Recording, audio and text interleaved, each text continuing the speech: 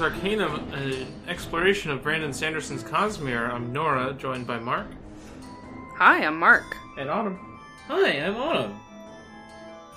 Y'all read any books? Hell yeah, I did. Yeah, I read some books. I'm really excited to talk about my book, so I want to go first. Okay, then go first. Go first. You're also the sleepiest person here. I am the sleepiest person here. Okay. I've got two things I want to talk about. One thing that I just started and one thing that I read in its entirety. Do you two have a preference about which one? I mean, the one that you just started is kind of relevant to the one that I just started. And I don't know if either of us will actually finish these books, but they are very, similar and related. Okay, then so start with yourself. Yeah, I will start with the thing that I finished, which is The Lathe of Heaven by Ursula K. Le Guin. Yeah. Fucking great book. I've not read it, but I hear incredible things. Which one is this? So, I know the vague idea of a Le Guin book. Couldn't tell you which one it is. This is, to my knowledge at least, this is not connected to her two, big major series being, which are Earthsea and the Hainish Cycle. I don't know much about the Hainish Cycle, but I don't believe that The Lathe of Heaven is part of it. Maybe it is, but I don't believe that it is. Is this the anthropology one, or is that a different one? That's a different one. That's The Left Hand of Darkness. I don't care for The Left Hand of Darkness. It's a great name. It's a good name. The Lathe of Heaven is a book about a guy named George Orr who is scared to have dreams because not every night, but some nights when he has a dream, he has these quote unquote effective dreams where he can change things. And so the example he gives very early on in the book is that he had this aunt who lived with him who he did not like. He felt that she was obnoxious, that she spent all of his family's money, and that she, as his aunt, was making him sexually uncomfortable. So one night, he's 17 years old, he has this dream where she's dead, and he wakes up and she died 6 weeks ago in a car crash, and he has a very vivid memory of having lived with her, but in the reality that he is living in now, she has been dead for 6 weeks or whatever, and she never lived with them. So he has these dreams that come true in various ways, in various ways, and they kind of, it sounds like they sort of fulfill his wishes in some sense, or yeah, sort of. He dreamt about getting rid of her because he didn't want her around, but so early the main conflict of the book then is that he starts taking a bunch of amphetamines to try and stay awake all the time, and basically gets brought in by law enforcement, you're taking a bunch of illegal amphetamines,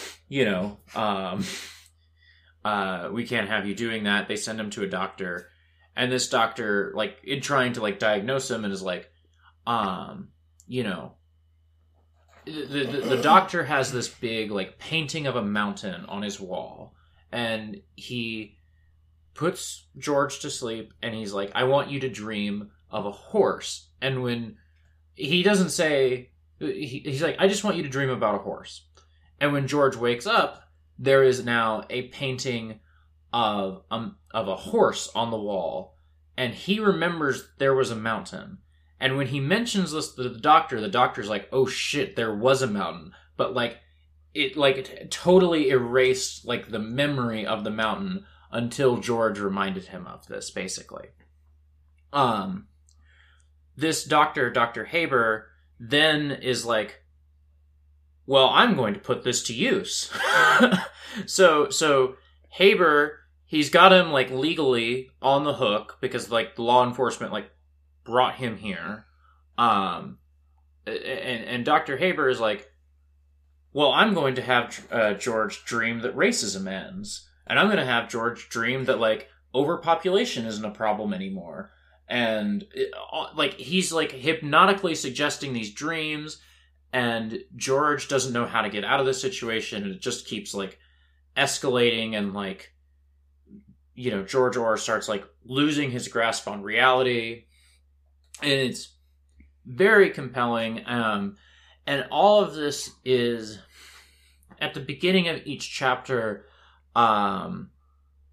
they've got, at the beginning of each chapter, Le Guin has, like, quotes from, the Tao Te Ching, and I forget, I know the name of the author, I couldn't remember the name of the book, but the name of the author is Lao Tzu, another, like, major, like, writer and philosopher in Taoism, and, like, the way that George Orr approaches life in general is supposed to be, like, a reflection of, like, the way that the Tao sort of, like, teaches people to live their life, and how his way of living comes in conflict with this guy who's like, well, I could just, you know, bend like, I have the tools to bend reality, and so I will bend reality because it will be good.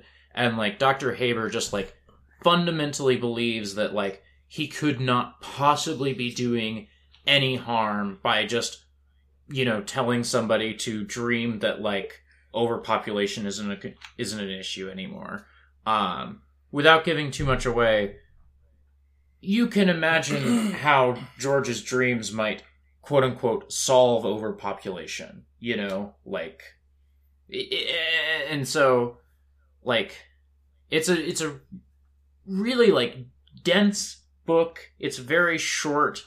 The conflict has, like, a lot of layers to it, both, like, interpersonally and, like, thematically and, like, philosophically, and it's just fucking incredible. Ursula Le Guin is just a great fucking writer. That really sounds great. It is also, she has, like, talked about, like, oh yeah, I read a bunch of Philip K. Dick books, and I was like, oh, I have some thoughts about dreams now. I will write my own book about dreams. So, you know. I was kind of thinking, like, that makes me think of some of the elements of Valis. Yeah, I definitely, in reading it, was thinking a lot about Do Androids Dream, and I wasn't even, like, looking for this. It's just, like, if you went to the Wikipedia page for it, like, Le Guin is just, like, oh yeah, I wanted to write, like, a book in the style of Dick, and so I did. You know, and it's great. Makes sense. And then you started. It's pretty cool. And then okay. This is really funny. I'm upset about something. Preface for the thing I'm about to say. I read Lathe of Heaven is one of my favorite books I've ever read. Easily. Talked about that for like 3 minutes. Didn't want to spoil much, but also just like I think it speaks for itself in a big way. Mm-hmm. But now you have way more to say about this. I have way more to say about this thing I'm enjoying a lot less, but still enjoying. Yeah, but you have heard of me. So, all right, come on, you're keeping me in suspense here.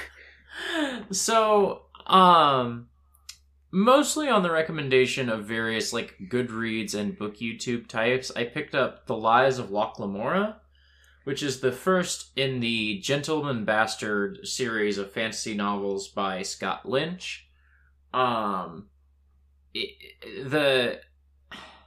don't know how far I am in.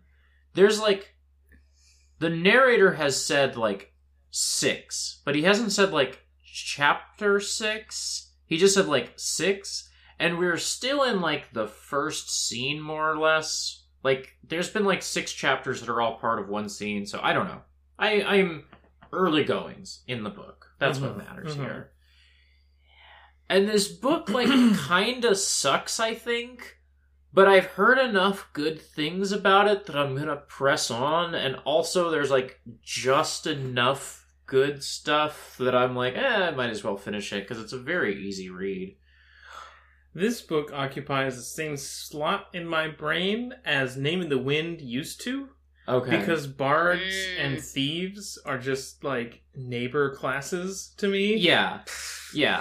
If people are not familiar, I will give my best, like, pitch on this based on more on how I've heard other people describe the series than, like, my listening to an hour of the audiobook today. Which is that, like, the Gentleman Mastered series is about, like, a band of thieves in a fantasy world where, like, none of, at least as far as I know, none of the characters that we hang out with are, like, magic users. There are magic users in the world. There aren't very many of them, and they're very powerful. So, like, when eventually one of them, I assume, will show up and, like, ruin everybody's day. But it's, like, for the most part, like, a very, like, wizards and knights and stuff are, like, people far away from the action of this book. And this book is more concerned with just, like, you know, people just, like, getting by in a grungy, dirty, steampunky fantasy town. So, like, Thief. Kind of like Thief. Kind of like the video game Thief. Kind of like... It sounds like what people are often trying to get at when they use the phrase low fantasy. Yes. I thought that phrase, and I wasn't sure if that was the phrase I was looking for, so thank you for confirming that. Yeah, I mean, I think low fantasy is one of those genre phrases, like almost all of them, that people use in a kind of confusing way. Because sometimes they use it to mean what you're describing, where, like, it is trying to be about, like, relatively unimportant people in the society that it's set in. Mm-hmm. And that's what the word low means.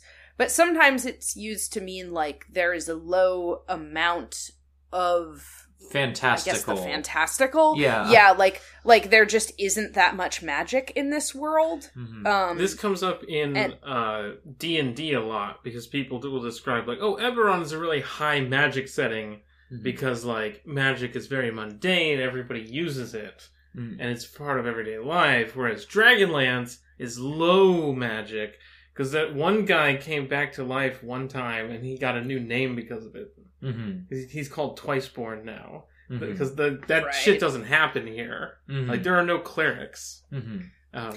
Yeah, I mean, I feel like that version of people using the phrases high fantasy, low fantasy is a little silly to me, because it's very, I mean, it is very D&D-ish, or even very video game-ish, where it isn't interested in the question of, like, how are these magic powers distributed? Who has them? What effect does it have on their lives? It's just, like, how much magic is there in the world? And that's, like, a silly way to think about it to me. Yeah. Like, cranking the dial that says magic and looking back to the crowd for validation. Like, what Autumn... Like, you know, Autumn just described the Lathe of Heaven. I don't know if you would call that science fiction or fantasy. I mean, it sounds to me like it could be called fantasy, but... I would describe it as science fiction, not because I think it's, like...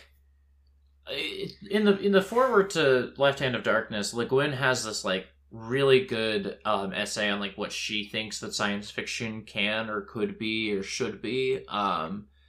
And I guess I describe The Lathe of Heaven as science fiction because I think that it, like, I think it does an interesting job of, like, interrogating ethical questions around science, you know? Yeah. But the point that I wanted to make about that is that, like, if you were to consider it as fantasy, is it high fantasy or low fantasy? Like, there's one guy with a magic power, but it can affect everything in the world. Like, that's a silly it's urban thing fantasy. Shut the fuck up. It's magical realism, isn't it? Shut the fuck up. No, that was Ernest. No, it is not magical realism. It's what people call magical realism. Possibly, yes. people use that word to mean any number of things. The thing about magical realism is that it's like an artistic movement. Mm-hmm. Like, it's not... When people talk about genre distinctions, I think they often want them to be like... I don't know, what would I compare it to? Like, they want to trappings? be able... Well, it's that they want to be able to look at a piece of work in a vacuum without looking at its history or the person who wrote it or how the person who wrote it might describe it, and just, like, look at the book internally and say, is this science fiction or fantasy? Mm-hmm. And I do think that there are some cases in which that's, like, there are some cases where you can just, like, read the content of a book and be like, yeah, that's a science fiction book right there. But, usually genres are, like, based on historical events. Right. And, like, magical realism in particular, more so than, like, fantasy broadly, I would describe as, like, an artistic movement. Like, people self-consciously wrote magical realist works. And so it, more so than with some other genre categories, I think it doesn't make a lot of sense to just look at something that nobody was trying to say is magical realism and then be like, but I think it's magical realism. Right. Like, like, it's not just having magic in it and also having stylistic categories of realism, you know? Right. But So what's your experience reading this book? Okay. So this is the Lies of Locke Lamora and the Gentleman Bastard series is a hugely beloved book. Old by like modern like fiction standards of like what book, people are talking about. This book came out in 2006, which does not make it an old book, but does make it old in the like continuum of like what gets talked about on Goodreads and YouTube and stuff. Like this is a sufficiently beloved book that 15 years later it is still brought up, and it's brought up matter-of-factly. Yes, it's like also this. You should read this. It's just you should read it. It's part of, I guess, a canon of sorts. Yeah, certainly a canon of 21st century fantasy. You know. Yeah, and it's very funny that it came out in 2006. Yeah, the same year as Mistborn. That's not what I was thinking about, but that is true. What were you thinking about? I was thinking about Jack Sparrow. Okay, yeah. Well, okay, so I'm just thinking about things. I'm laying groundwork. You got to drive the train through. You're jumping ahead slightly. So, because this is beloved, and because I imagine we have people listening to this podcast who like this book, I don't want to just shit on it, and so yet. I'll start by saying the thing that is like intriguing me enough that I'm going to stick with this book. One, it's a very like page turny sort of book. Like I am like just like, oh, I want to know what happens next. You know, I went to work today and I was like, damn, I wonder what's going to happen. How are they going to get out of this one? You know, probably going to steal something. Haven't read the book. The sort of interesting stylistic thing that I really want to see how this develops is that where like, you know, your Robert Jordans, your Brandon Sandersons, your George R.R. Martins are jumping around from multiple different perspective characters, you know? Scott Lynch is instead has the one perspective character, Locke Lamora, and is jumping around in time in Locke's life. So we start with like his childhood, and then you jump ahead to like this job he's doing, and you jump back to his childhood, and then you jump ahead again to a different job he's doing where he's mentoring a young thief who was like him as a child. And you get this like movement through time rather than through character that I think is really interesting. And it is also, I often hear this book described as hard to follow. I don't think it is if you know how to read a book. But I mean, that sounds flippant, but like reading a book is a real skill. I mean, like, you know, I live with someone who teaches freshman English classes, and lots of people have not been prepared by their education to understand basic things about books. Yeah. Like, I don't think there's any shame in finding it difficult to, like, follow the plot or the sort of character structure of a novel, because lots of people aren't taught to do that. Yeah, that's Totally fair, and that's a good point. And so that is all really interesting, and broadly I am sort of interested in, like, you know, the idea of a fantasy book about a band of thieves. You know, I am a huge Mistborn fan, which is, like, you know, yeah, so, the thing that is really grating against my nerves is that every single character in this book talks like Jack Sparrow.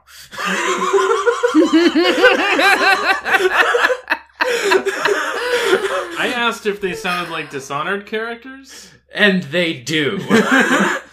And they also sound like Yahtzee Croshaw, a video game reviewer. Because, like, okay, so...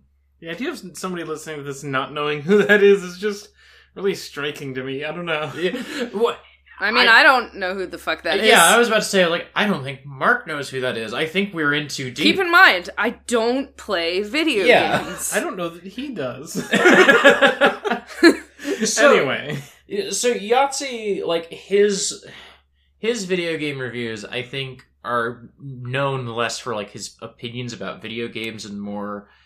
And this was, I think, a very popular thing to do on the internet that maybe he popularized or had a hand in popularizing. This sort of, like, inventive swearing idea of, like, you were cooler, smarter, sexier if you could, like, curse in inventive ways.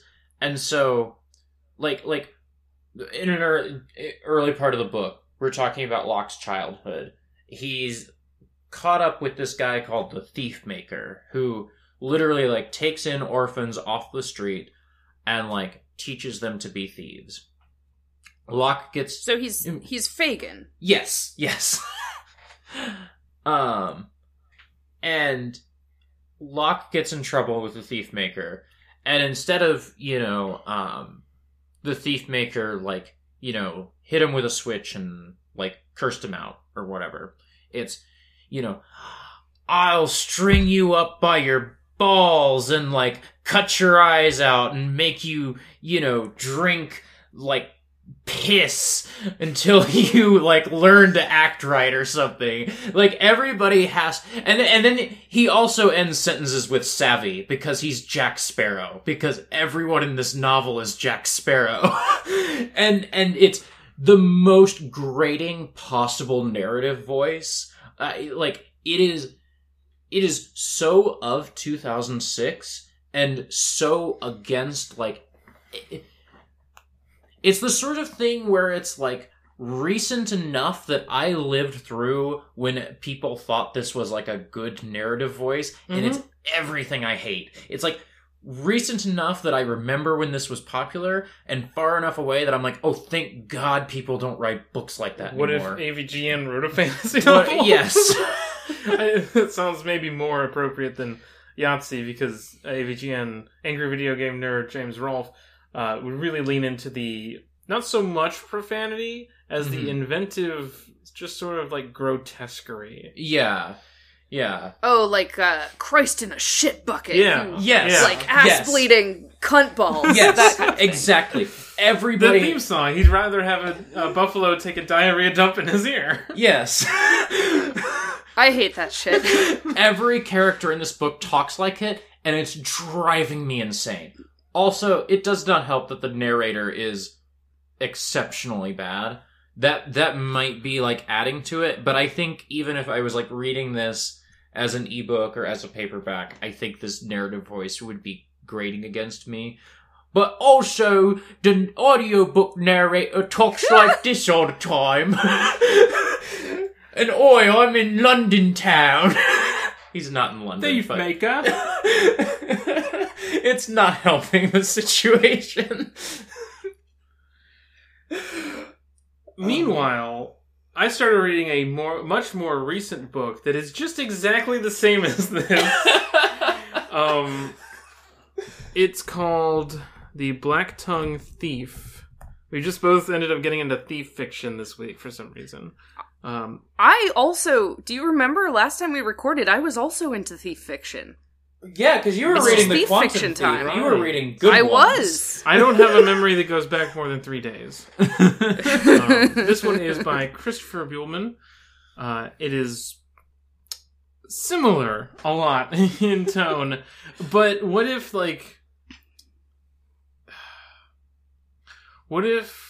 that book that you just described, but also the author was like, you know what I gotta do? World building. I gotta have different names for swords. I gotta have different demonyms for the 12 different kingdoms or provinces. I gotta tell you all about the gods. I don't care for the All God. That's a god of compromises. Nobody gives a shit about the All God. Oh, what are you gonna do? Ask him to make water wet and keep giants out of lands where no one's ever seen a giant? Yeah, he's real good at the easy stuff. He's not my god. Yeah, the refreshing thing about The Lies of Locke Lamora is that there has been, I'm sure there is world building, but there has been very little of it front loaded. I'm sure at some point we're going to turn a corner and somebody's going to exposit at me a bunch, but for right now, we're just doing thief shit. There's just lots of words. Yeah. Lots of she was from Ispanthia. And that means that for the rest of that scene, because he doesn't know this character, she's referred to as the Spanth, because that's the proper noun for a person from Ispanthia. And she uses an Ispanthian sword, which is called this, which is a different made-up word. It's very specifically a type of sword that's kind of like a gladius, but kind of rounded at near the tip for chopping. This is too much. You did too much world building. She has a huge bird. It's pretty cool. Okay, I do love huge birds. Anyway, that one is just a guy who's like, first of all, he can always tell when he's lucky or when he's unlucky. Mm-hmm. Unclear how that works, but he knows. Okay. Which means he knows, okay, if I run over and jump to the next roof, I know I'm going to land good. I'm feeling it. Mm-hmm. I'm feeling my vibes. Mm-hmm. That also means that it kind of rolls with him, which means that he can never play cards for too long because his luck will just start building up and people get really pissed off because he keeps winning. Okay. And then that means that maybe later that day he won't have any luck when something bad happens. Okay. But that's he's kind of fun. In debt to the Takers Guild because he got trained to do this is the bit in the blurb and in like his first chapters. He lists off all of his skills that he's good at. He's like, lock picking, trap finding, trap making, a couple cantrips, all this other stuff, archery. He's just Garrett from Thief. Okay. But he has a couple of little magic tricks. He's in debt because he has to pay student loans to the Thieves Guild. Okay. And now he and some other guys try to jump this night. It goes poorly because she has a giant, quote, war corvid that comes down and pecks a bunch of people to death. And now the two of them have to go on an adventure together. Okay. So, it's interesting, but also still very uncouth in similar ways to what you've described. Yeah. And a little edgier. Just in the way of everyone's out for themselves and, the world is grungy and there's sex that happens for money sometimes. Oh, wow. Everyone knows that's the most upsetting thing that's ever happened. Yeah, that's the other... The thing that I did really roll my eyes at in the Locke Lamora thing was, the thief maker is, giving a speech to 10-year-olds he picked up off the street, basically. His new class of orphan thieves, and he's like, and if you don't follow my rules, you're gonna be sucking cock for money. You too, boys. And that's I mean, gross. This guy is he has a debtor's mark, which is a tattoo on his cheek of a hand. And basically, anytime he goes into a tavern, one person is allowed to slap his face as hard as they want and get a free beer out of it because he's a debtor. That's so funny. That's like a little dab of a mark of Cain, you know? It's like, this is not the mark that means that anyone can kill you at any time for free and probably will, but it does mean that people can just rough you up a little bit and everyone thinks that's fun and cool. Yeah. That is so funny to me. So he eggs the guy on to do it again, and he's like, internally he's like, yeah, you're definitely, he does like this sort of like quick analyzation, and he's like, this guy definitely just lost most of his money, which means the ring that just cut my lip, that's his last valuable. Also, in like 3 weeks, he'll either be a mercenary or a whore, and I don't think he has the constitution for either, so he'll probably be on the streets. It's weird, but also it's very funny that anybody can just slap you and get a free beer. Yeah, that's an amazing element of it. Yes, it's not just getting to slap a stranger for free, which is already just like, damn, all right, that's a nice start to the night.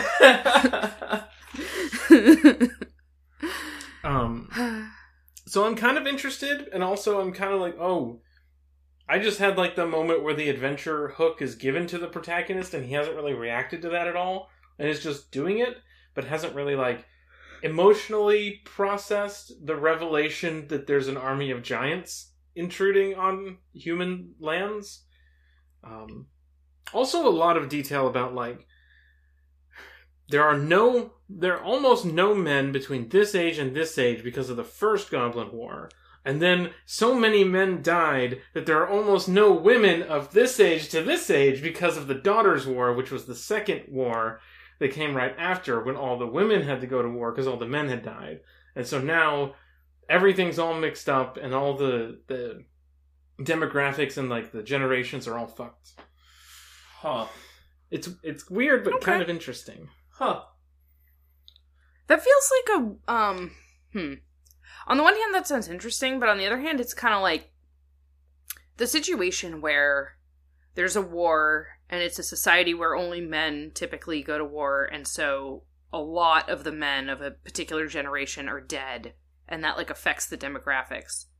That's real and has happened many times. I don't know that it feels like if what you just described was like a plausible response that it would have happened, but now I'm like, what are you talking about, Mark? Like, people can make stuff up for their fantasy books. Basically, I don't know. What it sounds like a little bit is like someone going like population dynamics. I can make that up, right? It seems to be to establish one. They say early on that goblins and kind were meant to kill each other. Kind is the word. It's really funny. There's a detail where he's like, enough men died that everyone kind of became uncomfortable referring to humanity as mankind. Because there weren't enough men in it, apparently. So they started using kind with a Y to denote humans. And they Not humankind? No, kind. They just took the man out. Okay. That's feminism. That's feminism. Kind and goblins were just built to kill each other. Because as we know from the marketing for the Why the Last Man movie, feminism is when men die. Oh, did I say movie? It's a TV show. Whatever. Fuck. But it's very funny. I don't expect there to be... Well, I don't know. It's 2021.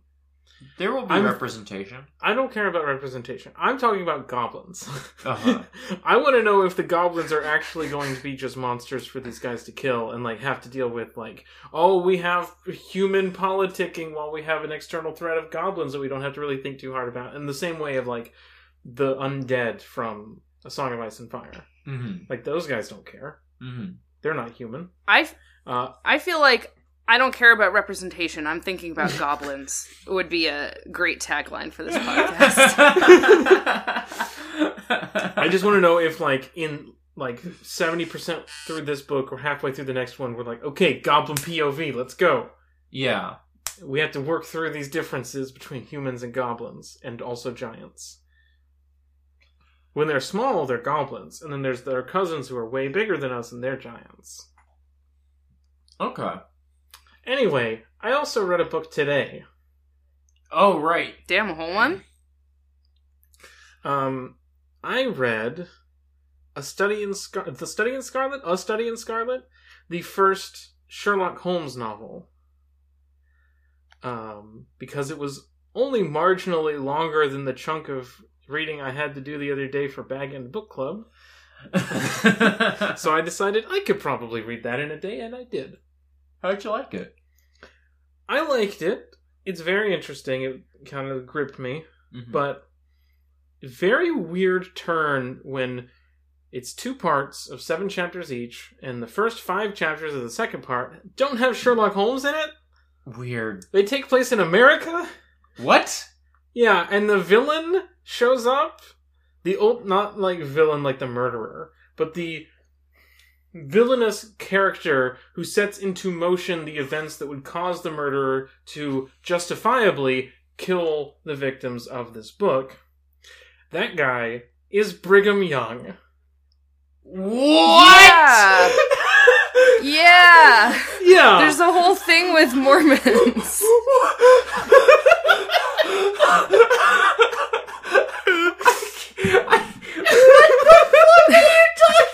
I can't really hear you right now, but I assume you two are just, or rather, I assume Autumn is just losing their shit about it. Yes. So, it just cuts to a third-person narrative, and it describes these two people who get... It's been all, like, narrated by Dr. Watson, yes. right? Who, like, was literally there. Mm-hmm. Yes, and it breaks away completely to tell the story of a guy and this kid who are the last survivors of this caravan who've all starved in the wilderness. They get picked up by another group, a pack of like another caravan, I guess is the word, of Mormons, who say, "Hey, we'll pick you up and take you with us if you promise to be a Mormon." And they're like, fingers crossed behind their backs, "Yeah, we'll become a Mormon." Actually becomes super rich. And the guy is, like, super successful at everything and becomes one of the most wealthy people in Salt Lake City. Then, the guys are like, "So your adopted daughter here, so you didn't marry anyone. And that's we're not too fond of that. You haven't really, followed our teachings in that regard. So, when is your daughter gonna get married?" And he was like, "I would rather her die than marry a Mormon." And so, circumstances ensue that cause her love interest to be the sole survivor of the 3 of them and want to kill the 2 guys who were her suitors. Mm-hmm. In quotation marks. But it was very weird to just, 1, completely cut to a different form of writing. Mm-hmm. And 2, oh, wait, that name... You said something about an angel. That name kind of sounds familiar. What are you... Oh, they're Mormons? Oh, that guy you just talked to? He was Brigham Young. Absolutely incredible. So I'm looking at the Wikipedia page for this book, which I read, like, as a child. I read a lot of Sherlock Holmes as a kid. I don't really remember it that well, but I do remember having basically the experience you had where it's like, I'm sorry, Mormons? What? Anyway, according to a Salt Lake City newspaper article, when Conan Doyle was asked about his depiction of the Latter-day Saints organization as being steeped in kidnapping, murder, and enslavement, he said, "All I said about the Danite Band and the murders is historical, so I cannot withdraw that. Though it is likely that in a work of fiction it is stated more luridly than in a work of history. It's best to let the matter rest." So basically they were like, hey, you kind of made it sound like Mormons are like murderers and rapists. And he was like, yes, well, the historical record shows that they are. Maybe I was a little bit like, holy shit. So that was my morning. I wanted to pose a question related to another thing that we were talking about in this very podcast. It sounds like a shitpost, but it's not. Is Sherlock Holmes science fiction? That's actually a totally reasonable question, I think. For a number of reasons. I don't know enough about Sherlock Holmes to say yes or no, but I think maybe I know where you're going with this. A good deal of the first part is introducing Sherlock Holmes, obviously. Mm-hmm. And in fact, we get a list that Watson compiles of Sherlock Holmes's, or just Sherlock's, I guess. Holmes's sounds weird. Sherlock Holmes, his limits. Knowledge of literature, nil. Knowledge of philosophy, nil. Knowledge of astronomy, nil. Knowledge of politics, feeble. Knowledge of botany, variable. Well up in belladonna, opium, and poisons generally. Knows nothing of practical gardening. The list goes on, and we see this like very particular method of this guy who like doesn't even know that the Earth orbits the sun. Mm-hmm. Because what does that matter when he's solving crimes? Mm-hmm. And he's applying these like analytical approaches to his like job. And what I'm asking is like, is how much is Sherlock Holmes about science as like a tool? Mm-hmm. Because he's so devoted in this way that like, it says like, knowledge of anatomy, accurate but unsystematic. Plays the violin well. It's just I definitely think that like science as a concept mm-hmm. is like plays a big role in the Sherlock Holmes stories, which is part of why I was like, I think that's actually an interesting question. Like, you know, for me, I don't think I would say that Sherlock Holmes stories are science fiction because, I mean, one of the things that I think is kind of interesting and like in a weird way, like funny about them is that, there tend to be pretty scrupulously like what you might call supernatural things in these stories, right? Like the Hound of the Baskervilles is all about this situation that really appears to be a haunting, but is eventually revealed to be all like contrived via quote unquote realistic means. I guess in that way it's kind of like Scooby-Doo. And this is like an interesting contrast with Conan Doyle's real beliefs about the world, because he was a spiritualist, which means that he believed in things like spirit mediums, mm-hmm. And like seances and stuff like that. And so like his Sherlock Holmes is like steadfastly opposed to any concept of the supernatural, and the supernatural doesn't appear in the stories, but Conan Doyle believed that those things existed in the real world, or at least he was like consistently fascinated by those things. Anyway, I don't have like a coherent like thing to say about like Sherlock Holmes is this like hyper scientific figure, whereas Conan Doyle was a spiritualist. That's just like an interesting literary tidbit. I don't have like analysis about it, but it is true. I was thinking about it because I also started Frankenstein. Right. Okay. Because we talked a little bit about Frankenstein over lunch yesterday. Sorry, I'm just very excited. I think Frankenstein's a very good book. It might be my favorite book. I finally got to chapter 1, is what I'll say. Yeah.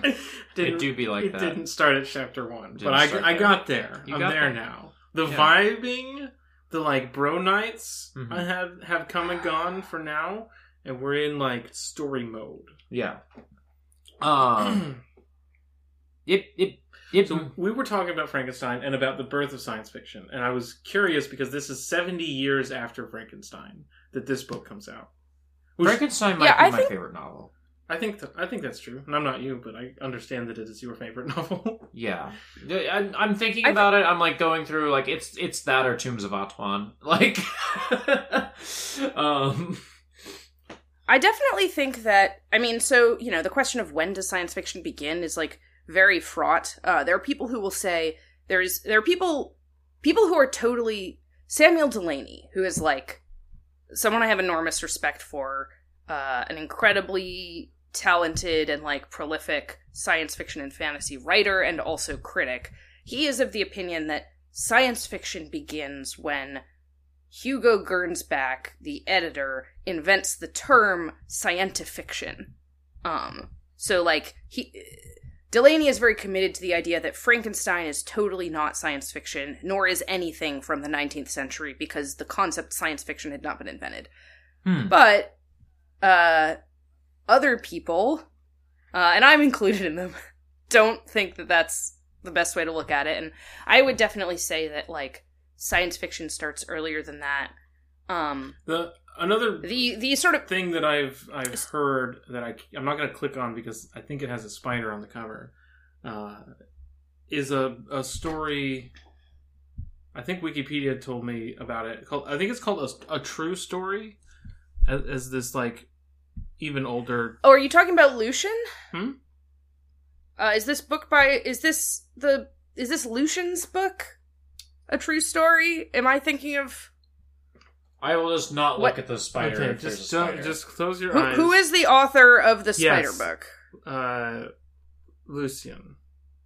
Yes. So this is another book that people sometimes talk about as the first work of science fiction. This is like a book that was written in the first couple centuries AD. Yes. But regardless of where it could be debated where the starting point of science fiction is. I tend to go with Ben's prevailing opinion, which is that it starts with Frankenstein, roughly speaking. Also, he heard us talking about when science fiction starts and came into the room looking like a little gremlin. He literally peeked around the corner of the door. I am a fan of the idea that science fiction starts before the terms science or fiction exist. That's kind of funny to me. Yeah. I mean, I think that my personal feeling is that I like to think of science fiction as a genre as being, in the same way that I was talking about magical realism as being like a movement that like people purposefully did. Mm-hmm. Science fiction is a lot broader than that, but I still do like to think about it in historical terms. And so, like, for example, I am not a fan of saying that what Lucian wrote is science fiction, even though I understand what people are getting at when they say that, because there was no, like, one of the things that I think makes something science fiction is that it has something in it that the people reading it recognize is not what we currently have in the present day real world, right? Like, and the question of like how much it's unreal, you can debate about that. Like, does it have to be something people believe could happen with modern day science, whatever? But I don't necessarily think that the stuff that Lucian was writing was things that people would have, like, he is writing about supernatural events that he doesn't really believe happened, but not necessarily because people who read books written by people at this time do not believe that supernatural things could happen, right? Right.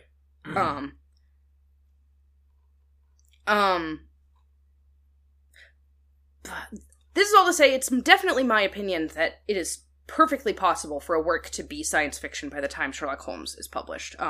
I think Jules Verne, Jules Verne's novels are predate the Sherlock Holmes novels, and to me, those are totally science fiction. Right. Like, those are, their debate exists or whatever, but like in my opinion, those are science fiction. For me, I often go to Frankenstein, and 19th century, a lot of 19th century literature like Jules Verne, in part because, and this, I'm going to say, like, this is not grounded in, like, me having a great understanding of this history. This is more grounded in, like, the things that I am interested in as a critic and as, like, as a person who exists in the world. Where I have spent a lot of my life around people who have this sort of like dogmatic belief in science as a concept, and that science is an inherent good, that science will always be an inherent good. It is an incorruptible good. It is an unquestionable good. And so I am drawn toward Frankenstein as a novel and as the quote-unquote first science fiction novel because, like, you know, there is a way of thinking about things that, like, there has always been science. I think there are people who think that, like, you know, science, like, as a concept just goes back to time immemorial. And which, by the way, that is... not true. That is straight up not true. Yeah. Like, that is incorrect. Yes. And so I'm really drawn to Frankenstein because it is, like, there are things that lead to, like, the formulation of science, but, like, the scientific method is a, like, 19th century, like, invention of, like, academic institutions, you know? And, like, the sort of scientific, like, way of systematizing the world is, like, a thing that we as humans invented, and we didn't invent it that long ago. Like, like... It was also invented in a particular part of the world based on yes. a particular, like, underpinning of like a particular canon of ideas. Yes. I do want to, like, just say the scientific method is a little older than that. Mm-hmm. It usually people date the scientific method beginning with, like, the Enlightenment. Mm-hmm. But nonetheless, you were totally correct that it is a relatively recent historical phenomenon. Yeah. And so, like, the thing that is attractive to me about Frankenstein is, like, it interrogates this sort of, like, you know, this, like, singular belief in, like, science as a worldview, and a lot of science fiction that I find enjoyable after that is not so much, like, you know, this conversation started because I was telling you that I was so put off by what I have perceived as a push from people who read sci-fi, and, like, the things being, like, recommended in a modern context as being very rigid and quote unquote realistic depictions of technology and of scientific theory, and I don't care how much thought you put into how your spaceships work, because that's not really what I'm here for, and that's, like, that sort of rigidity and focus on believability. I guess verisimilitude maybe is a better word. Yeah. You could also call it the reality effect. Yeah. Like the giving the impression that this is real or could be real. Yeah. But there's and then I know that also comes from, like, the modern, like, push for, like, the plot hole criticism. Wave of the, like, 2000s of, like, oh, well, how come this does this if it doesn't do this? And, like, a very nitpicky style of criticism, I think, has probably had an effect on the things that people are writing 20 years later. Yeah. But, like, that's where that conversation started to what you were talking about. Yeah. With more, how you relate Frankenstein to more modern. Like, and so, yeah, the things that I find interesting in science fiction are not that. The things that I find interesting are, like, thinking about, like, what is science, how is science, like, influencing, like, culture, and, like, what is good about that, and what is not good about that, and what is, like, thorny and complicated, and all these sorts of things. Like, you know, asking questions about science itself is more interesting to me than, you know, this sort of, the reality effect. This sort of, like, you know, casting dice about, like, what might the future look like. You know, your snow crashes of the world. Okay, I'm not sure I would say that that's what Snow Crash is. Yeah, that's just me taking pot shots for no reason. It's great to take pot shots at Snow Crash. Although I have actually thought to myself, man, what if I reread some Neil Stephenson just to talk about it on Ars Arcanum? So maybe I'll do that now. But just better not awaken anything in me. Neil Stephenson already awakened me when I was like 12, man. We're gonna... I read Snow Crash and became an insufferable person who's like, they should set an Assassin's Creed in Sumer. I read Snow Crash and became a transgender man? Small Domino reading Snow Crash. I could explain what I meant by that, but I'm not gonna bother. Maybe I'll do that later if I reread Snow Crash, but I blessedly just didn't finish Snow Crash. I'm sorry, everybody. I just didn't finish it. No, you don't need to. He didn't finish it either, so it's fine. Neil Stephenson does not know how to finish novels. He just pushes on the gas, and then the novel crashes out the window, and then it's over. I read Reamde, which is like, I think, longer than A Way of Kings. Mm-hmm. What Mark just said is basically what happened. There's a part in the middle that is just, here's all 24 hours of this day from 6 different POV characters who experience or are near this event. That does sound like some shit he would do. Oh my god. I learned so much and then promptly forgot so much about how flights are planned in that book. I think the stupidest Neil Stephenson novel for me to reread for this podcast would probably be Cryptonomicon. Yeah. Mm-hmm. Because that is a book by, like, a fucking, like, Bitcoin freak from, like, the 90s. Yeah, I read half of that book. I think that's probably generous. Did you get to the cum graph? I got to the phrase suggested some sort of endeavor with penises that I declined. Oh, that's pretty early on. That's my only memory, other than him describing himself as like a dwarf on holiday in the Shire. Oh, but, yeah, that part's very annoying. The cum graph is further along than you got to, it sounds like, but I need to be clear. I'm not being flippant. It's literally a chart about cum. This helps. That's just what it is in the book for the Nazis. Yes, the Nazi yes, codes. it does. Okay, it's very important for code breaking. Yes, I think Neil Stephenson is a little bit obsessed with semen because it's a major thematic element in both Snow Crash and Cryptonomicon. Oh, and the Diamond Age, or not the Diamond Age, sorry. I don't remember if there was much cum in the Diamond Age, but there was definitely a fair amount of it in, the Baroque cycle.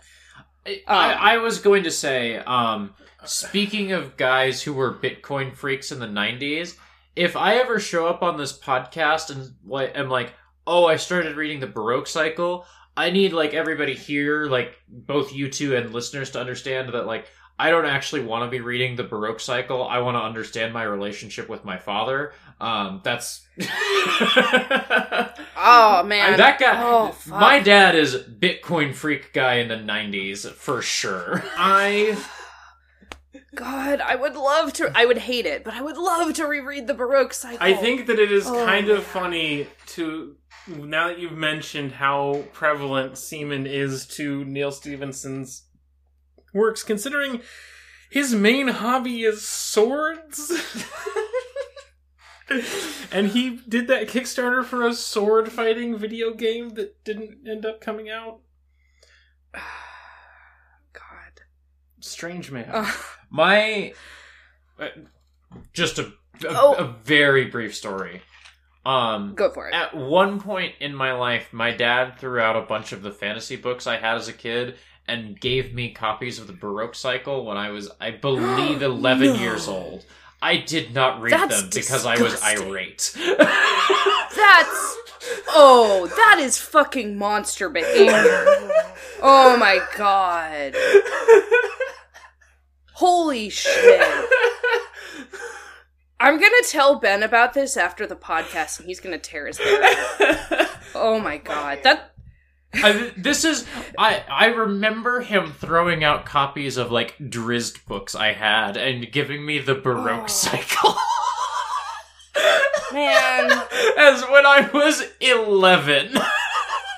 Oh, I think it's probably healthier for an 11-year-old to read about Drizzt than to read the fucking Baroque cycle. Least surprising. And I say this as someone who read the Baroque cycle as a teen and loved it, but, like, I don't think it was good for me. Least surprising sentence on Wikipedia is found on the Baroque cycle wiki page that says about this series, the sciences of cryptology and numismatics feature heavily in the series, as they do in some of Stevenson's other works. Wait, there's... Would it be okay... Okay. Sorry. No, you go ahead. I was just going to ask if you wouldn't mind if I returned to the concept of Sherlock Holmes in science fiction. Yes, please. I think that Sherlock Holmes is an interesting test case because to me what it shows is that you can have fiction that is about science, in which, like, science is an important element, or the idea of science is an important element. Fiction that is, in some sense, about science, or about a scientific worldview, or about a scientist, that is not science fiction. Mm-hmm. Ben's taken a book off the shelf and is about to show it to me.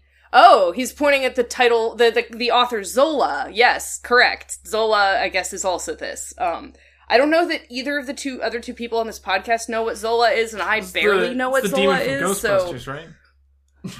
It's that Twitter thread that got made into a movie, right? Is that what it is?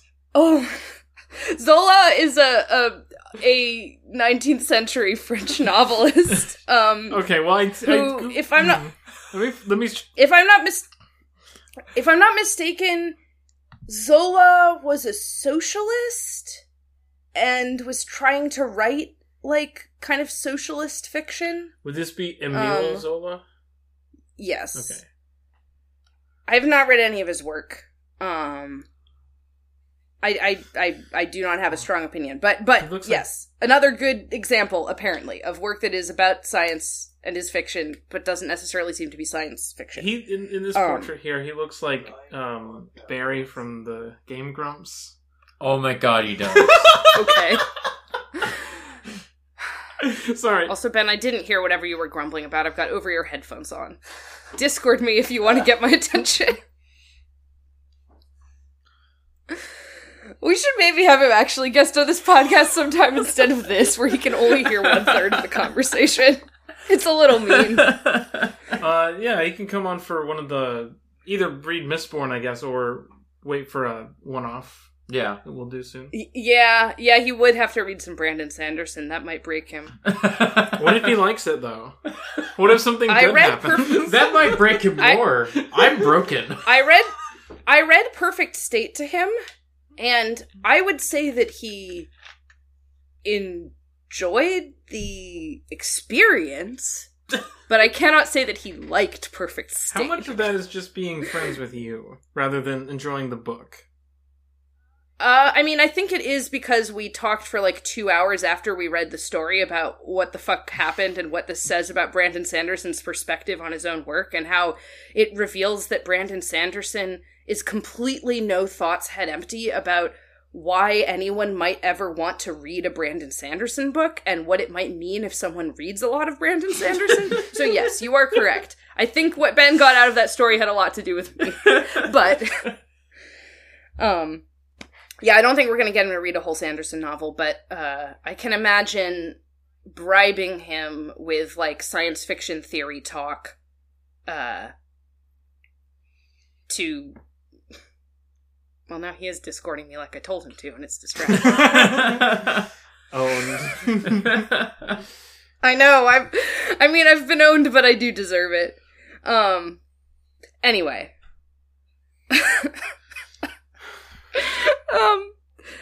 But yeah, this is what I was thinking about in the shower today. Just thinking about Sherlock Holmes. And I was like, damn.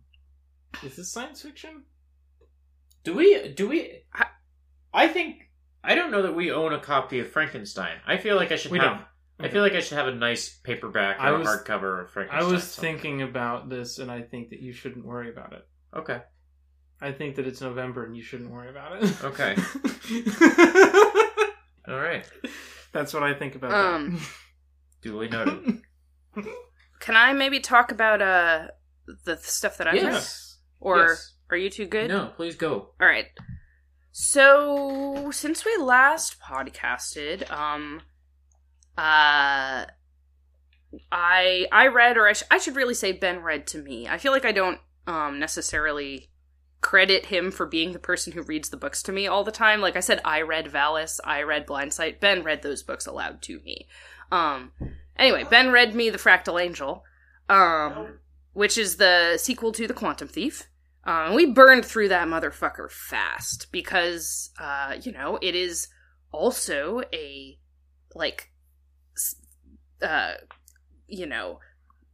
quantum computing. Oh, what did I said something wrong. There's the Casual Angel the title and of the Fractal Prince, it seems. Okay, yes, we read The Fractal Prince. The Causal Angel is the next one. Blah. Okay, wow. Alright, I'm getting in the zone. We read The Fractal Prince.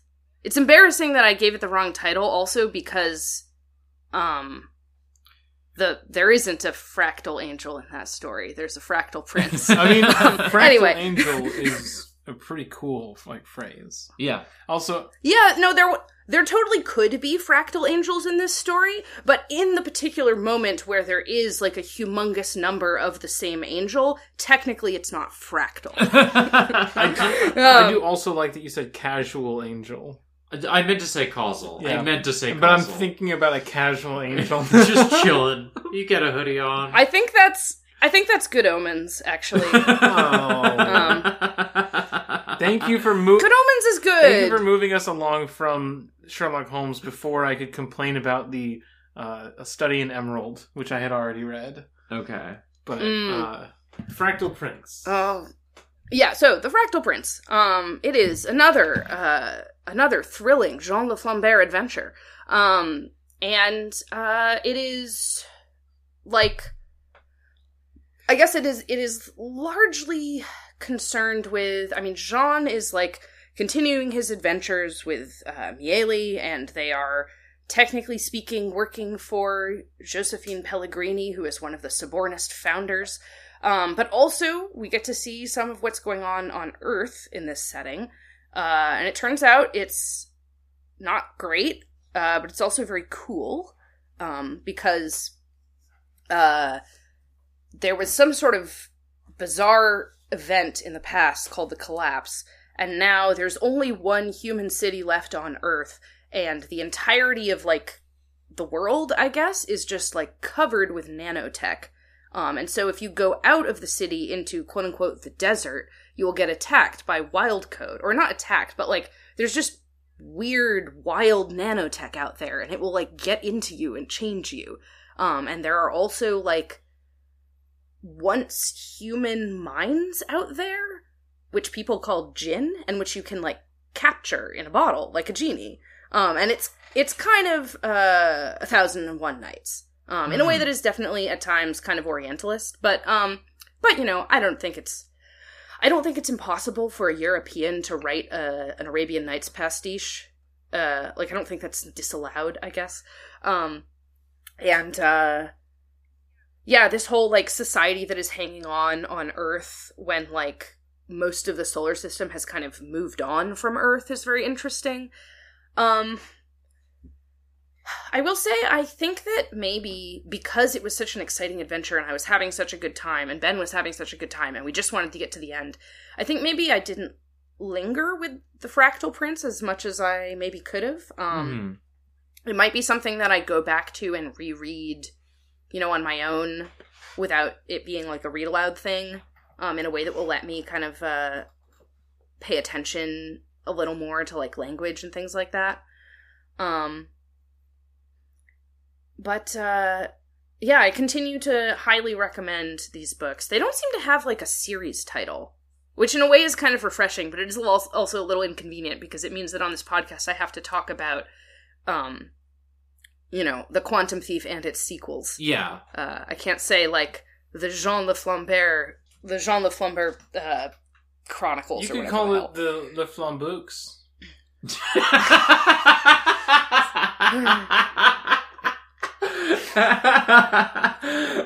Honestly, the appropriate thing would be to call them the Jean Le Flambeur novels in the same way that it's appropriate to call them the Sherlock Holmes stories or the Arsène Lupin novels, because, for one thing, because he literally patterned himself after Arsène Lupin. I would like to get into that later on, after my fixation has left Sherlock Holmes, which is sparked primarily because I decided not to get rid of this book before we move. That French guy, I'm going to go read that one next. After yeah, also, this is just a fun story, which is that, like, some years ago when I was in the midst of enjoying the Benedict Cumberbatch Sherlock series, my mom bought me a huge leather-bound copy of every Sherlock Holmes story and novel. And when we were getting ready to move, I looked at it and was like, we need to get rid of that. And Nora was like, no, we don't. And subsequently read A Study in Scarlet, so I guess we're keeping it now. Because I've never touched that damn thing. It's a very nice copy. That's kind of nice, though. You'd kill somebody with that. Oh, yeah. John Wick did kill somebody. And then Sherlock Holmes could find out that you did that. No. But you were talking about the books. Yeah, they are actually kind of making me want to read some Arsène Lupin novels, because actually, there are two different things in the books that, after they happened, I, like, looked them up. Or in one case, I actually didn't. So there was one particular moment that occurred that was incredible and sick. And then I was like, wait, is this just literally something Arsène Lupin did? And so I Googled it and it was. Which didn't make it any less sick in The Fractal Prince, but it does make me want to go read that Lupin story. And the other thing is that, the other day there was, like, one of those Twitter memes, right, where it's like, for every like, I'll answer a question. It was like, list fictional characters that you like.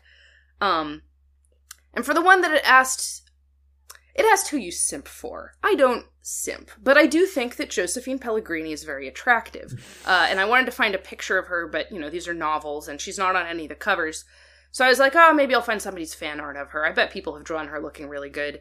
And I Google Josephine Pellegrini. It turns out that's a character from the Arsène Lupin novels. Huh. And actually, that's amazing because it strongly implies that either the character in the Jean Le Flambeur books named herself, like, that she literally directly named herself after an Arsène Lupin character, got Jean Le Flambeur into Arsène Lupin. He decided to become Arsène Lupin, but then he came up with his own OC copy of Arsène Lupin and changed the name. Like, she was like, I just kin Josephine Pellegrini, and he was like, yeah, I get what you're saying. I don't kin Arsène Lupin, but this is my, persona, Schmarsène Schmupin. The other possibility, though, and this is also very real, is that she's the historical Josephine Pellegrini, and she attained eternal youth via alchemy in, like, the 1700s, and then she decided to attain it again via, like, quantum computing mind uploading. That's also great. I don't know which of these options I prefer. Well, what if she said, I kin her? No, you don't understand. I kin her. Ben wants me to stop spreading lies about Josephine Pellegrini, the Sobornist founder, being the same person as Josephine Pellegrini, the possible alchemist from the Arsène Lupin books. But I won't stop because I think it's delightful. Even though the idea that alchemy is real is, like, completely absurd in that setting, it wouldn't fit. Yeah, people just forgot about it. I do want to just pause and say briefly that Mark just very matter-of-factly saying, I don't simp, is one of the greatest things that's ever been said on a podcast. And we did just gloss over that. I don't simp. That, but in the cadence of I Don't Dance from High School Musical 2. Wait a minute, that's where you think that line is from? That's from I guess I don't know for sure, but is it like, it's at a dance, and there's like a guy who's like hot, but kind of a little cold, maybe, and a girl asks him to dance, and he's like, I don't dance. And this is part of their flirtation. It's a baseball game, but it is a flirtation between the theater kid Ryan and the like sort of second male lead basketball player who says, I don't dance, and I don't sing and dance, and I'm not like the main guy. But then so she's okay. So it's not like she's asking him to dance. It's like she's asking him to be involved in her theater production. No, they're just gay and they're like flirting while playing baseball with each other. I guess. Okay. There's no actual dancing involved in fiction. Okay. All right. I feel bad for saying that you didn't know where this came from then, because I'm totally wrong. I just made an assumption. To be fair, I have not read the thing you just said. Pride and Prejudice. Pride and Prejudice. Pride and Prejudice. There is a moment. There is a moment in Pride and Prejudice where Elizabeth asks Mr. Darcy to dance, and he refuses, and it's like this big moment in their relationship because he's being like incredibly rude and standoffish for this context. Wow, he's an asshole. I like that. I think Audacity is not doing very well on my end. I also can't hear either of you two, so maybe Discord is also not doing well. Hey there, can you two hear me? We lost you for a second, but we got the gist of like she asks him to dance and he says no, and she's like, oh, he's an asshole. I like that. Yeah, pretty much. This is, I think, I read part of Pride and Prejudice before falling off, and I think I did get to this scene. Now that you mention it, I'm like, oh yeah. Yes, I think I read this. Well, Ben sent me the exact lines, which are, "Do you dance, Mr. Darcy? Not if I can help it."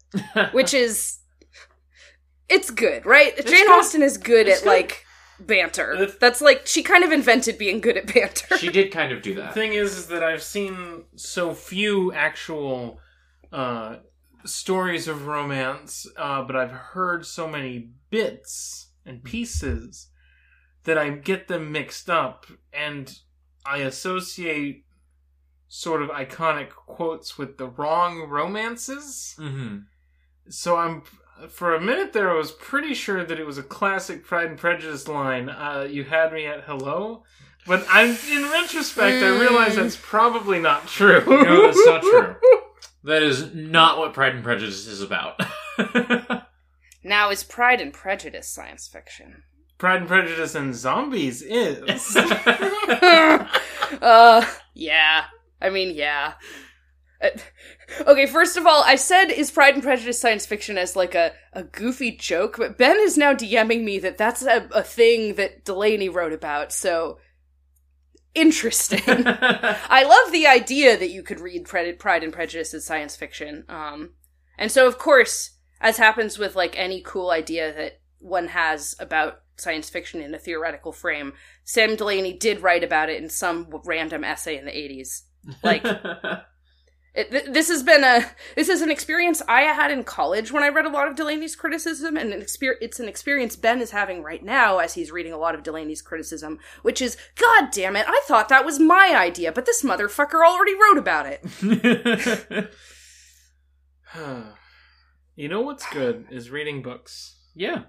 I agree. I did actually read a number of other things. It wasn't just the Fractal Prince. Yeah. I read a decent chunk of Love and Rockets. Oh, which is a very well-known and well-regarded like alternative comics series.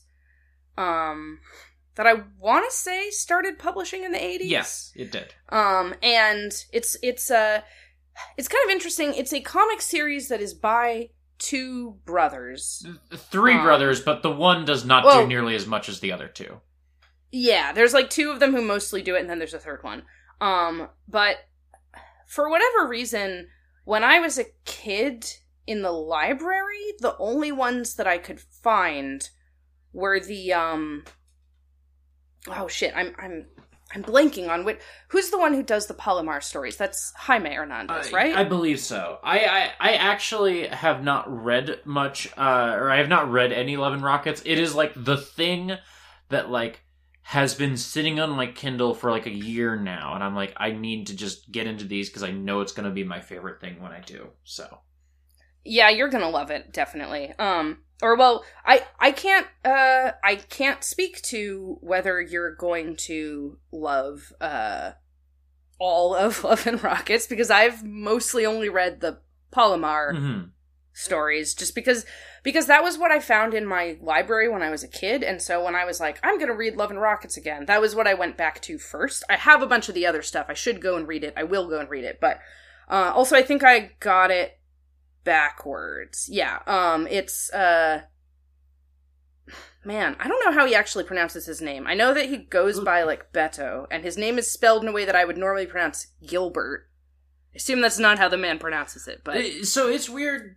Anyway, having listened to a comics podcast for years now, I have internalized their names as Jamie and Gilbert Hernandez. I don't believe that that's true, but it is the thing that I have heard a lot, but I don't think that's right.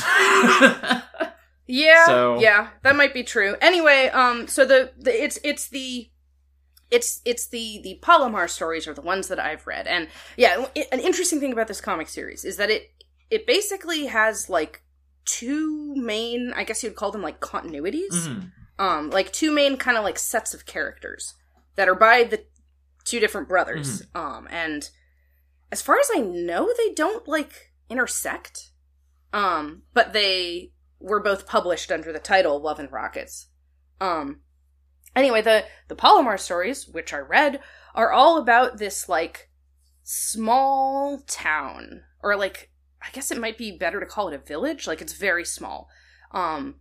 Somewhere vaguely defined in Latin America. The comic's, like, very clear that it's not going to tell you where this is.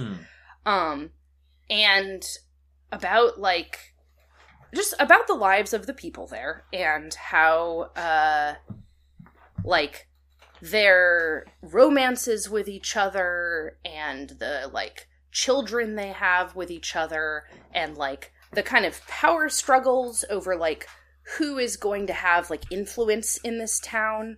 One, like, very meaningful early conflict is over, who is going to be the, woman in town who professionally bathes people.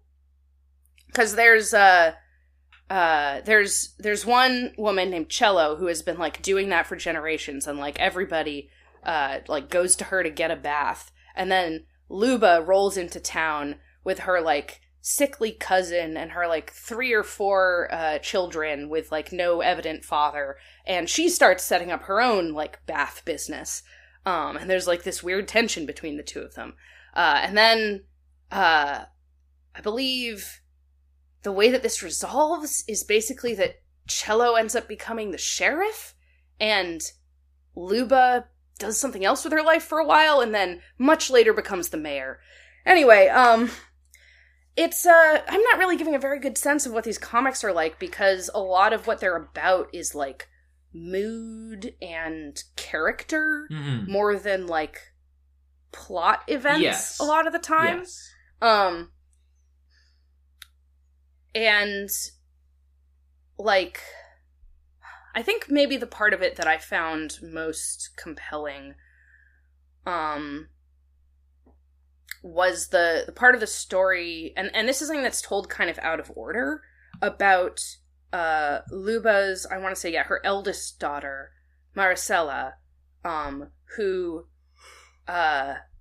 falls in love with another girl in Palomar, and they run away to the US, and there's some later stories that are, like, set in LA, and it's about, basically, like, the two of them trying to make it, as, you know, it's not made, like, super clear, but, like, we can probably assume that they're undocumented, and, like, certainly they're recent immigrants either way, and their, like, weird interactions with, like, much richer people. And then, like, the weird situation Maricel is in years after that when she's no longer with the girl she, like, fled her life for. It's just, I don't know, it's very emotionally compelling. Yeah. Like, this is the thing that I know, like, on the outside looking in, of, like, knowing that, like, I would enjoy Love and Rockets if I just, like, read it and I just haven't made time for it, is that, like, the Hernandez brothers are, like, you know, some of the most universally beloved, like, you know, illustrators and cartoonists of, like, their era.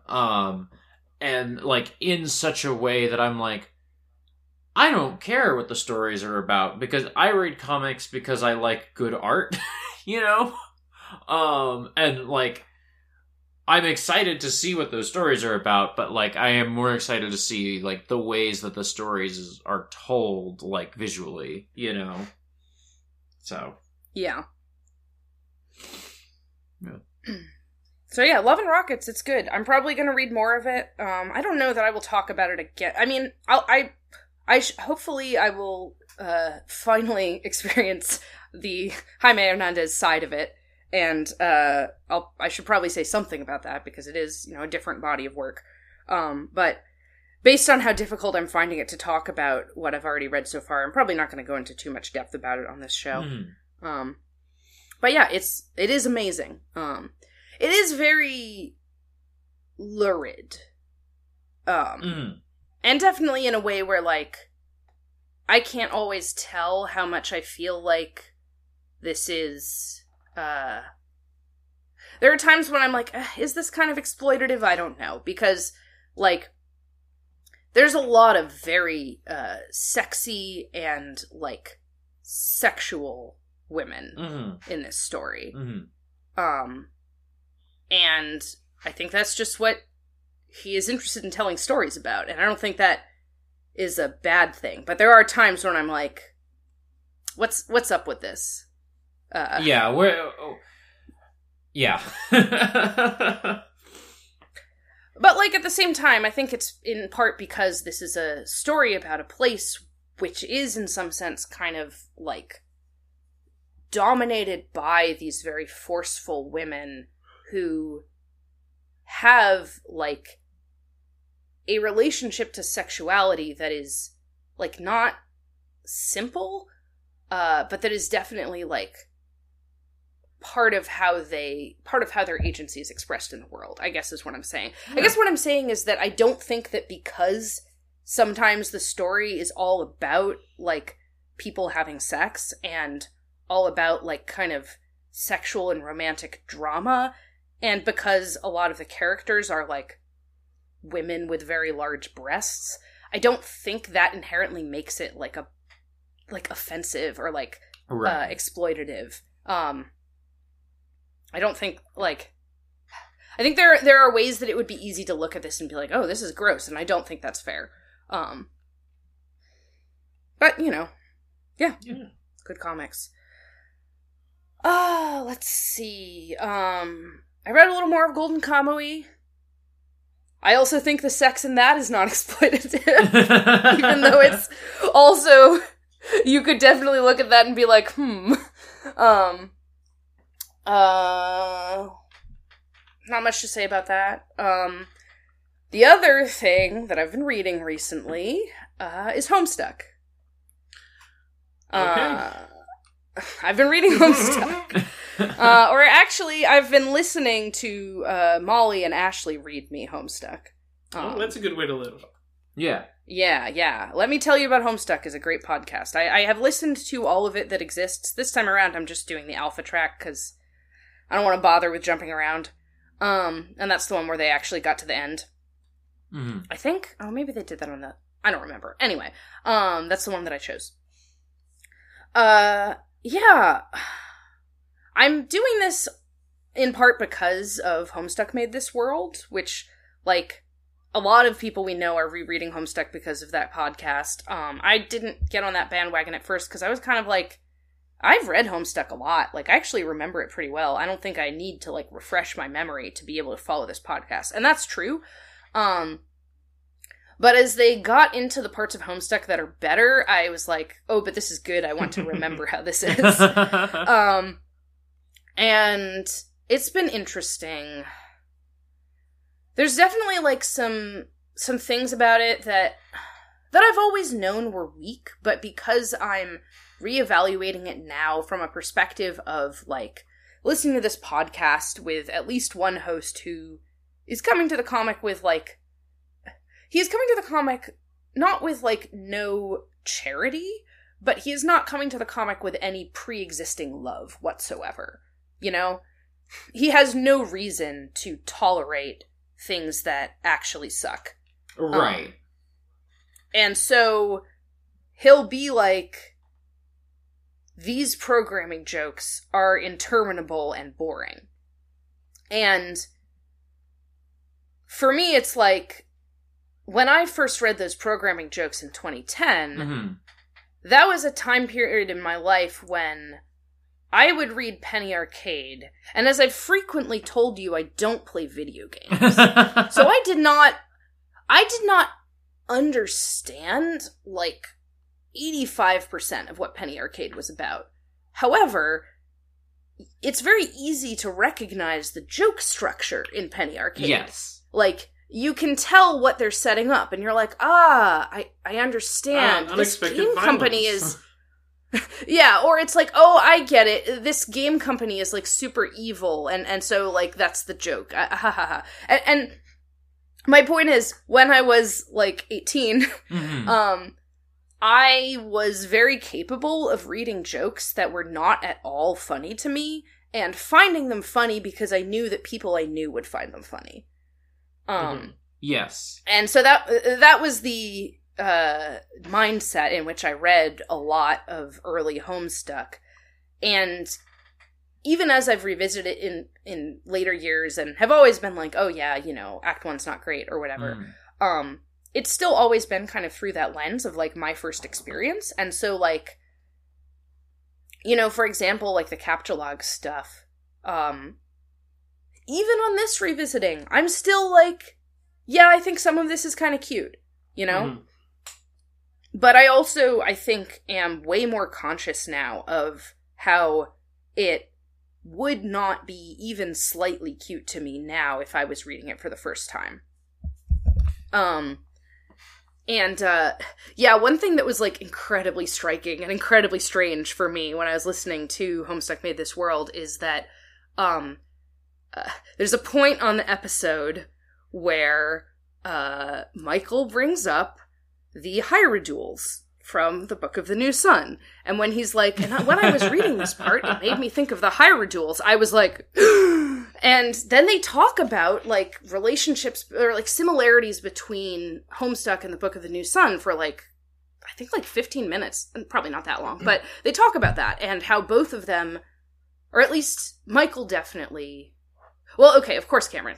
Yeah, Michael had read the Book of the New Sun before reading Homestuck. Like, he had read it, like, pretty young, and then he read Homestuck, like, I don't know, maybe in... I forget how exactly old he was, but, like, later than that, but still pretty young. And obviously Cameron is reading it now for the first time and has read the Book of the New Sun before. And something they both expressed was like, oh, I can totally see how... if instead of having read the Book of the New Sun first, you read Homestuck first, such and such would strike you in this way. And I was sitting there like, yeah, I did read Homestuck before the Book of the New Sun, and it did strike me that way. Holy shit! Like, did these guys realize that they're talking about me? And, like, of course they do realize that, but, like, it was just a very strange experience because the thought of, like, maybe there's some similarities between Homestuck and the Book of the New Sun is a thought I've had in my head for, like, years. And Ben doesn't want to hear it because Ben's not interested in Homestuck. It's a bit of an exaggeration. He has listened to me talk about this, actually. But, like, it was just... I think, honestly, that moment might have been when I was like, I am going to reread Homestuck because, goddammit, there is... thematic and character stuff in there that I care about and that I think is good. And, like, time and, like, cringe and like culture changing, and other people reading this and thinking it's not good can't actually shift me from that fundamentally. Yeah. There was a very funny moment. In part because of things I've discussed earlier in the episode, I went through a phase as a kid. I loved fantasy novels, and I went through some years as a teen where it was like, I don't like fantasy novels. I think they're like juvenile and dumb.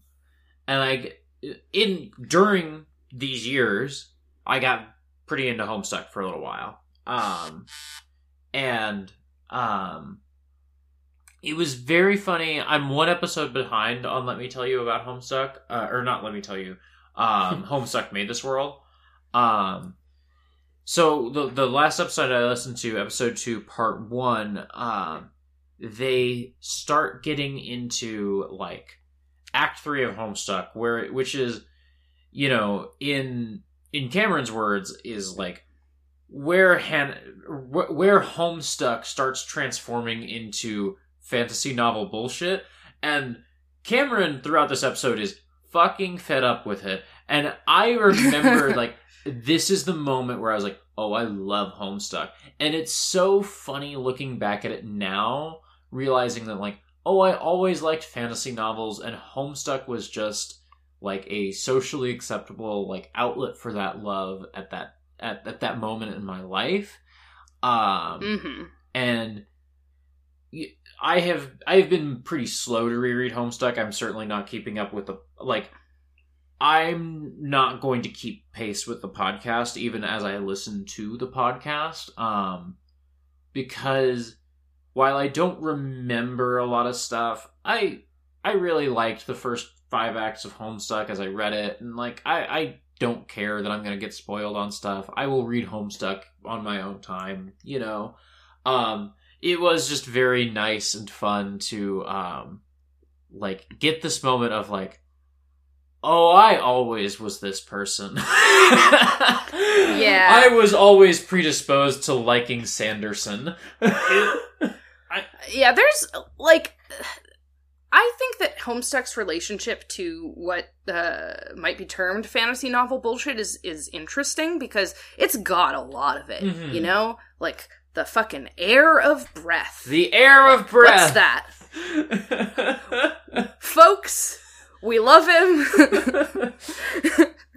But like, you know, it's got fucking denizens, it's got lands, it's got class specs, it's you know, it's got that most delightful of things in any fantasy context, which is an elaborate schema into which you can slot yourself. Yes. I thought you were going to say maps. It also has that. Oh, sick. It does have... It doesn't have... Does it have maps? Yeah, there's some maps that are important to Homestuck. I don't think it has maps in the way that Tolkien has maps. I mean, it does have the actual planet Earth. You can go to John Egbert's house. That's true. It has GPS coordinates. But what Homestuck has more than maps, I would say, is like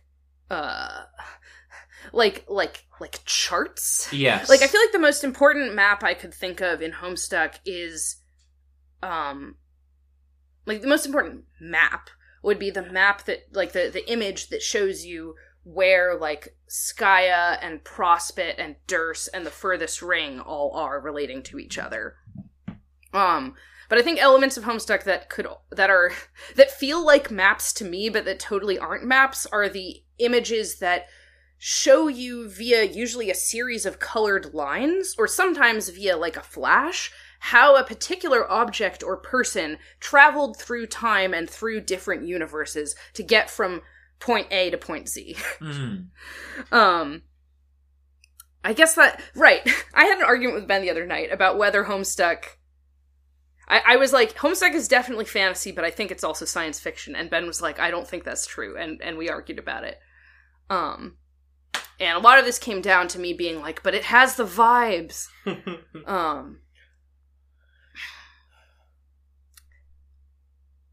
does have the vibes. It does. It has some of the vibes. I don't know what vibes it has. I haven't read Homestuck. I mean, it's got, like, an alien race who are trying to conquer the galaxy. That's, like, a thing that's just in Homestuck. Yeah. So, like, that's pretty science fictional, I think. But also, like...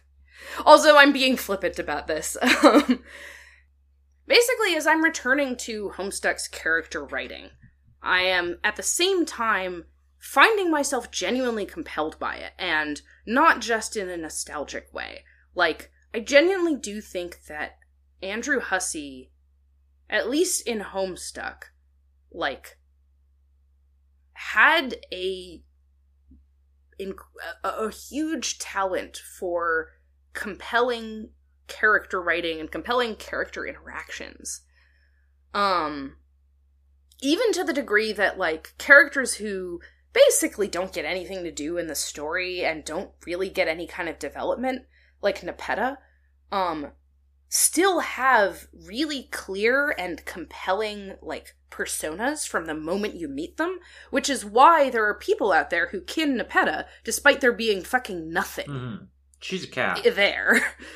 Like, she's basically just a cat and a furry, and she likes to RP, and she's, you know, kind of a sweet girl who's nervous, and also she likes to kill things. And both of those things obviously follow from her being a cat. So as I say, there's not a ton there, and yet, like, I also think that people are telling the truth when they say they kin Nepeta, because, like, I think Andrew Hussie manages to breathe a huge amount of life into this character who they also just don't actually put that much effort into. And so then with the characters that they do put effort into, like Karkat, like Vriska, like John, those characters end up being, I don't know, fascinating. Mm-hmm. Even as, like, their character arcs and their personalities and their relationships end up being entangled in, like, bizarre plot shit that I think the bizarre plot shit is a lot less compelling to me on this reread. Because I have read the Book of the New Sun now. Right. And not just that specific work, but, like, other things that have a convoluted plot where a bunch of weird stuff links up. Or, like, other sort of huge fantasy works that, like, manage to make everything come together in a super satisfying conclusion at the end. I don't know if you've ever heard of anyone doing that. No. I don't think it's ever been attempted. I've read more other stuff that is maybe attempting some of what Homestuck attempts, and also I've seen how lackluster the, like, in some sense how lackluster the end of Homestuck was, and also in some sense how lackluster the stuff after the end of Homestuck was, and how much it is, like, trying to recapture a magic that I think can't be recaptured. But, yeah, so, you know, I guess in a certain sense I'm still very early on in my reread of Homestuck. I'm only on Act 5. God. But it's been a really interesting experience, and it's probably going to continue to be very interesting and also very, like, emotional, I guess, for me. I mean, this has been over 10 years of my life that this comic has been involved in my life. God. When I first read this comic, I didn't have the term for it at the time because I wasn't on Tumblr, and I'm actually not even sure how prevalent this term was in 2010, but when I read this comic, I kinned Terezi, and my best friend, whom I also hated, kinned Vriska, and that was a very intense experience, as you can imagine. And now I'm actually a grown adult, and maybe I still kin fictional characters, but it doesn't... I think, at least for me, kinning is kind of like smoking weed, which is to say that it's never going to be the same as it was when you're 18, and that's, like, not a bad thing.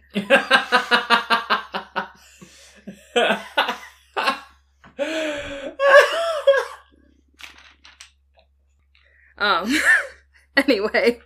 Yeah, that's Homestuck. That's about what I have to say about Homestuck. Yeah. I've heard of this before. But have you been told about it? I have been told about it a few times. I read the first part. Mm-hmm. The first act, please. The parts are different. Oh, shut the fuck up. Yeah, it's got a prelude and the prelude to the Stormlight Archive, and then the prologue of The Way of Kings are different. You actually get mad when I confuse the prelude and the prologue, Yeah, so they're don't different. give this to me. Shut up. You have actually corrected me on air correcting. for other podcasts that are not about Brandon Sanderson. Every podcast we do is secretly about Brandon Sanderson. That's not true. That's impossible. Every podcast I do is secretly about the Book of the New Sun. That's true. That's true. especially the secret one that I'm about to start, that I mentioned to you before we recorded. Yeah. Well, it seems like We did a 2-hour episode. we invoked them too Oh much. my god. And now the thieves of our books have come to steal away our time this evening. Should we just not talk about Mistborn? Should we just not do the Mistborn section? You two could record it tomorrow. I won't be there, or we could just record about Mistborn in 2 weeks. Either way. Or if you want to get really freaky with it, I could just put this in export. And we can just start fresh next time. This is going in the Arcanum feed. But okay, yeah. Well then... well, we don't have to make that decision, right now. Yeah. I just wanted to propose the idea, because, we got a podcast episode this is here. just a standalone episode, perhaps. So... I mean, how do y'all feel about it? Do you want to just put this out and Well, let's sleep on it. Yeah, let's. Okay. Well, just in case, you know what else we read this week? Mistborn. What? I'm throwing to the Do you need future. to- So that I can... Okay. I was like, no, we're not doing this. That's why I said just in case. Okay. I want a clean audio that matches our audio setup right now, so I can say... Present Nora is trying to shake hands with future Nora, Okay. but these things so rarely work out in Paradox Space. I think there was one more book that we all read this time. What was that? It was Mistborn, The Final Empire, now more commonly just known as Mistborn, by Brandon Sanderson. Let's talk about it. Where can people find you online, Mark? Oh, I was just going to stop my recording, but if we do put this out alone, I'm on Twitter at @SharAsnaBlunt. And you can listen to my other podcast, Higgledy Piggledy Whale Statements, which, despite what I said earlier, is actually about Moby Dick, at abnormalmapping.com/whale. We finished Moby Dick, so we're done with that book, and now we're gonna keep talking about Moby Dick, because it turns out there's an enormous number of films and, TV miniseries and comics and, emoji works based on Moby Dick. So we're gonna just talk about all of that stuff. Is Moby Dick public domain? Oh, yeah. Okay. Anything before, 1926? I believe is public 1926 domain? is the year, yeah. Although, yeah, I think... So with Sherlock Holmes specifically, there's a very weird thing where some of the stories are public domain and some are not. So the... Right. There was a whole... I read about this where there was a debate over, okay, you can use Sherlock Holmes, but he didn't really show emotion until this book, so if by having an empathetic Sherlock Holmes, you're actually violating this copyright. Yeah. It's the one specific detail that sometimes comes up is that Sherlock Holmes explicitly only learns to respect women later in the stories. So if you have a Sherlock Holmes who respects women, then you're violating copyright. But if he is a misogynist, then he might be the public domain version. Great. Not to be confused with Sherlock Sholmes. Not to be confused. No, different guy. Oh, you mean the character from the Arsène Lupin novels? Yeah.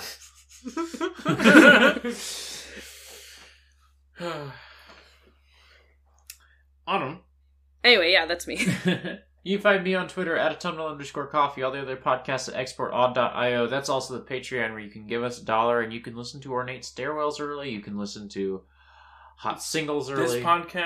This podcast early. You know what else you can do? What else? You can help us move. move. We need money. We're moving to another state. We need money. I can say, as a subscriber to that Patreon, I've always found it enormously rewarding. Basically every show that comes out of there is gold, and it's really fun. It makes me feel like a special person to get them early. And also, today we finished Season 1 of Back to the Ark. We've watched a whole season of Marble Hornets. We're taking a little break, because I'm moving. Mm-hmm. I'm moving with Autumn. We're moving at the same time to the same place. That's great, because we currently live in the same place, and also you signed the lease. I did sign the lease. Yeah. So I'm glad to know that you're moving to the same place that I am. You should also listen to... Well, you should find me on Twitter at neithernor, find my stuff at norablake.online, but on top of that, you can find me on such podcasts as Journal Updated at thesecondbestgame.club. We just played Until Dawn. That's the one. You've been playing Skyrim for next month before you finished Until Dawn? Yes. And so you've thrown yourself off. Well, I'm moving is the thing, and Skyrim is big, so I played it early. We're doing Skyrim next for our December 1st episode. Then after that, we're doing Portal, because it turns out if you only ever play games with, like, narrative choices, you're going to play a lot of bad video games. So we're going to mix it up. We're going to play Portal, which is just a good video game. One of the greats. One of the greats. And again, that's exportaud.io or patreon.com/exportaudio if you want to get this podcast early, get other podcasts early, get exclusive podcasts. There's, all sorts of stuff. Yeah. There's that one time that I walked Crystal through a Choose Your Own Adventure book on a podcast. Mm-hmm. That was fun. Oh, I still have to listen to that. Delightful. That came out at a time when I wasn't listening to a bunch of podcasts, but I need to. I was like, oh, that's so good, and then I never got around to it. We make up the rules on the spot, because there's a bunch of endings, and not all of them are like cool deaths. Sometimes they're just like, you fucked off and lived okay ever after. Mm-hmm. So, we had to mind for the content a little bit. But that was fun, and I have plans to do that again at some point. Yeah, give us money, listen to our podcasts, and follow us on Twitter, etc. I'm going to fuck you both. Yeah, you're going to fuck. Good night. Thanks, Brandon. Thanks, Brandon.